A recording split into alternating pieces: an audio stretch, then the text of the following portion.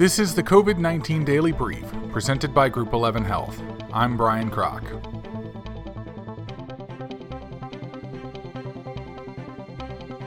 Yosemite National Park to reopen Thursday.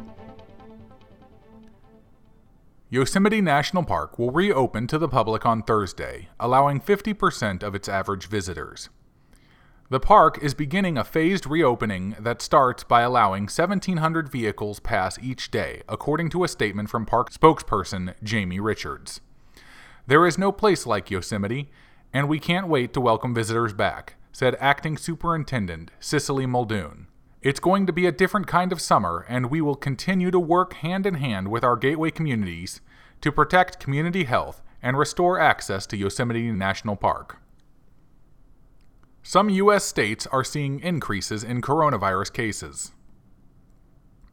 While states lift more restrictions and more Americans go out to socialize or protest, almost half of U.S. states are seeing higher rates of new coronavirus cases.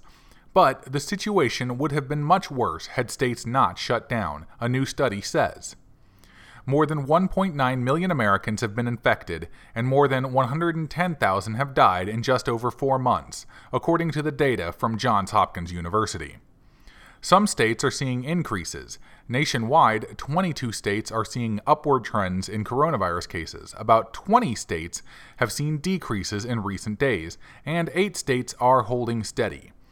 One of the states with the biggest spikes in new cases is Florida. The number of new cases reported each day has increased on average of roughly 46% over the past week, just as most of the state entered a second phase of reopening.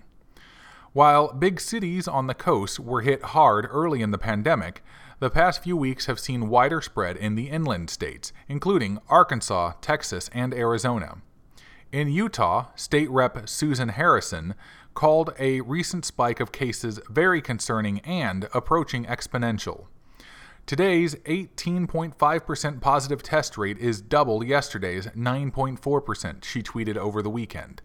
Friday, health officials in Utah said they were very concerned about the rise in new cases over the past week. The state has recorded more than 12,000 infections, according to Johns Hopkins. Major League Baseball's latest proposal calls for a 76-game season. Major League Baseball is proposing a 76-game season in the league's latest idea to save the 2020 season, per ESPN. The report details the latest proposal by the owners sent to the Players Union Monday morning. ESPN, citing an unnamed source familiar with the negotiations, says in addition to a shortened season, the players would receive 75% of their prorated salaries. Last week, the league reportedly rejected a Major League Baseball Players Association proposal, which offered a 114-game season with players receiving full prorated salaries. In a statement on June 4th, MLBPA Director Tony Clark said players would resoundingly reject any proposal that asked for further reductions in salaries. Coronavirus is in retreat across the UK, Health Secretary says. Coronavirus is in retreat across the United Kingdom, Health Secretary Matt Hancock said on Monday. He said the government's scientific advisors estimate the virus reproductive rate is currently below 1 in all regions. Hancock warned that where there are individual flare-ups and outbreaks, the government will take local action. The good news is that while this is clearly not over, there is progress. "We are taking a safety-first approach," he added. "The epidemic in care homes is coming under control.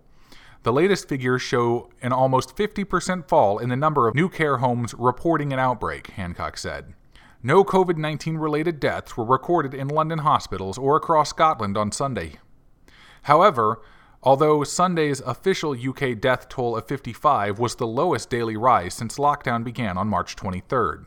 The figures do tend to be lower at weekends because of delays in reporting.